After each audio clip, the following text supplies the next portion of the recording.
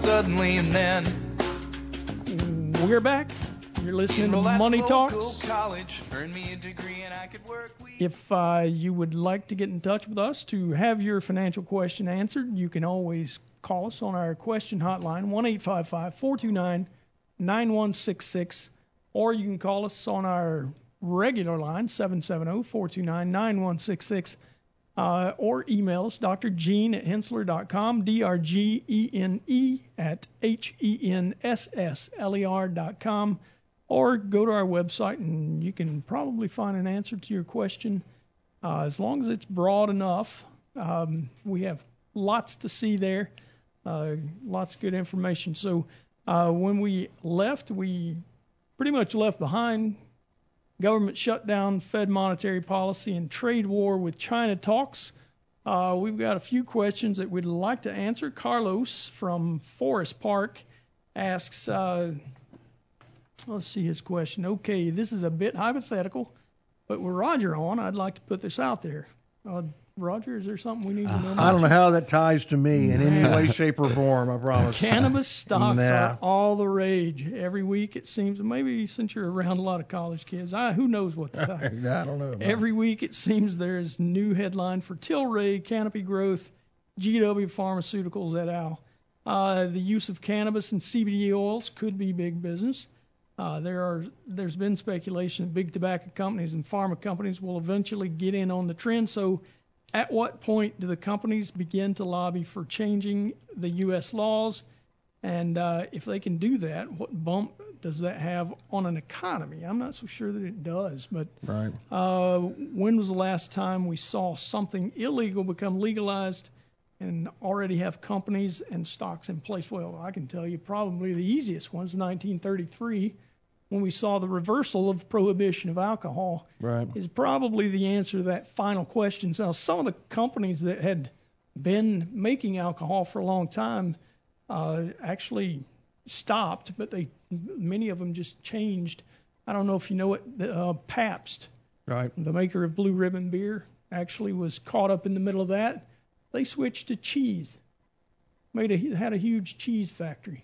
Well, you're a fountain of knowledge. They were from Wisconsin. Oh, that's right, of course. Yeah. Well, so they had a company heads. called Pabst Etz, and it was just about cheese. They were making cheese, and they wound up selling it off to, I think, to Kraft a few years later.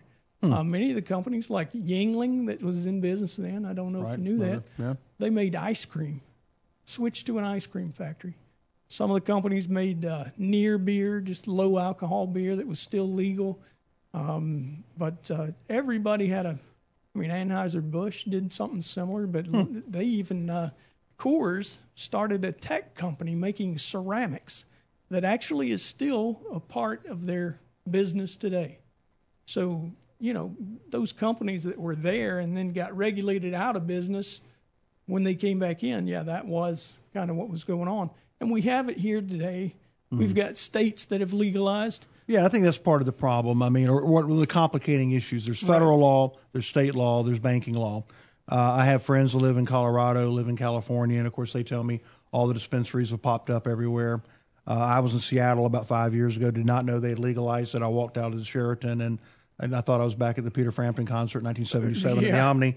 But I do think that. But you had your shirt on this time. I always had my shirt on. No. But I think the issue is, as we say, until you get all the federal law changed as well, there's still going to be some issues with that. And then how do you run a company where you're having trouble getting access to basic banking services? So I think they've got a long way to go in the regulatory environment before the cannabis play becomes less risky, if you will. Right. Yeah. And, well, I kind of looked into that, guys. And if you use California as, let's say, a case study, and that they had medical approval basically 10 years before they had recreational approval, and you start to look at these states that have medical approvals now, and you forecast forward, 10 years from now, you start to see kind of how the chips fall as far as, the political battle that we have here. It starts to feel like it could be a possibility going into 2026, 2030, somewhere around that area, just at the pace that we're starting to get across the electoral map now. So it's just something to keep in mind. But one thing I wanted to get back to, Troy, is you had all these unique cases of manufacturers switching their manufacturing into really random things. Well, if you think about the cannabis industry and its kind of nation stage right now, once you get to that federal legalization, well, let's look at Canada, for instance. It's fully legal in Canada. They're having supply shortages out to 18 months.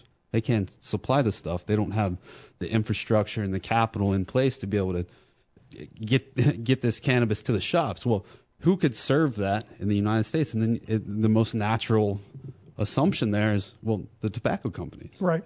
Because they're already rolling millions of cigarettes. Right. And if they can find some relationships with the farmers that they already have to shift some of their crops that way, and in the states that it's already legal, right? And start to build those relationships and make sure the supply is going to be there, I think they end up winning. Some of the stories that I hear that I think are interesting, you're saying that Canada is undersupplied. Many of the states that have already legalized are saying that they have an oversupply. Way oversupply. Yeah, I was reading this story about in Washington how they were just burning the stuff because it was going to go bad and it never got sold. Yeah. That might have been what you which is smelled, wild. Roger. Maybe, I don't know. It's the bonfire. And I want Carlos to send an email explain why he tied this to me. I'm probably the only person born in the 1960s that did not partake. But anyway, it's all about the economics. Okay, good. I'm okay. And the other thing is, I don't want to brush over the kind of like it almost feels like a mania that we get questions all the time, right? Sure. It's a hot topic and for sure. If you start to look at the fundamentals of some of these companies. I mean, I've been asked about companies that don't even have sales. Right. I don't know how you value that. Companies that make beakers and then change their name to something cannabis. Now you can tell that he wasn't in this industry in 1999. You would have said that's pre-revenue, right? Yeah. That's the way pre-revenue. That was the technology moniker. So I mean, I personally, looking at the space, have not come across anything that looks attractive. The only really compelling story is we've seen some firms in working on medical level development of these cannabinoid compounds for treatment for pain treatment to try and displace opiates. I think that could be a big market, and they're a little more reasonably valued in that space. But I mean, you got all sorts of crazy valuations on some of these companies. I mean, I was looking at the top holding. It's like 10% of this big marijuana ETF, MJ, Canopy Growth. Right. It's at 100 times sales. 100 times sales. Yeah. What's a normal company's multiple price to sales? Somewhere between 1 and 2. You said 100. Yeah, it's just bizarre. And although it hasn't taken over the market like tech stocks did in the 90s, Roger, you made the tie-in, but the reality is, in that small space, it's that bad. Yeah. The valuations are just absolutely unbelievable and not something that I could support. Right. But again, I believe that tobacco. I mean, he says it in his question.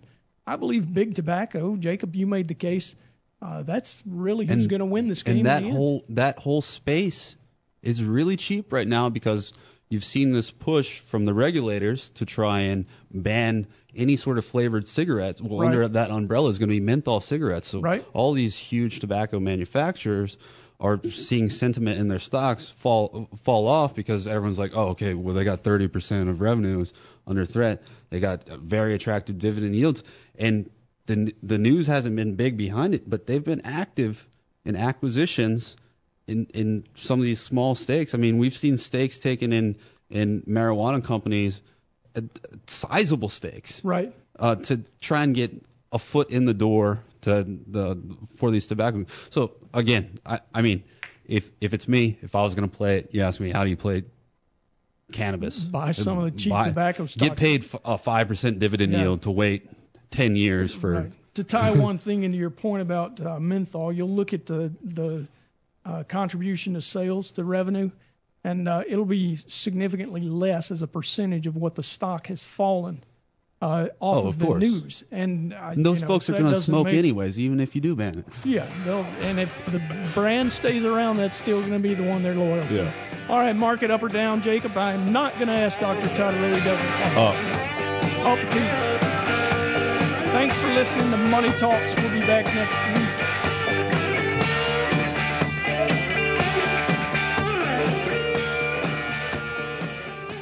All material presented is compiled from sources believed to be reliable and current, but accuracy cannot be guaranteed. The contents are intended for general information purposes only. Information provided should not be the sole basis in making any decisions and is not intended to replace the advice of a qualified professional, such as a tax consultant, insurance advisor, or attorney. Although this material is designed to provide accurate and authoritative information with respect to the subject matter, it may not apply in all situations. This is not to be construed as an offer to buy or sell any financial instruments. It is not our intention to state, indicate, or imply in any manner that current or past results are indicative of future profitability or expectations. Portfolio holdings discussed are subject to change. There is no guarantee that in the future these securities will be held in Hensler accounts. As with all investments, there are associated inherent risks. Please obtain and review all financial material carefully before investing. Hensler is not licensed to offer or sell insurance products. This overview is not to be construed as an offer to purchase any insurance products.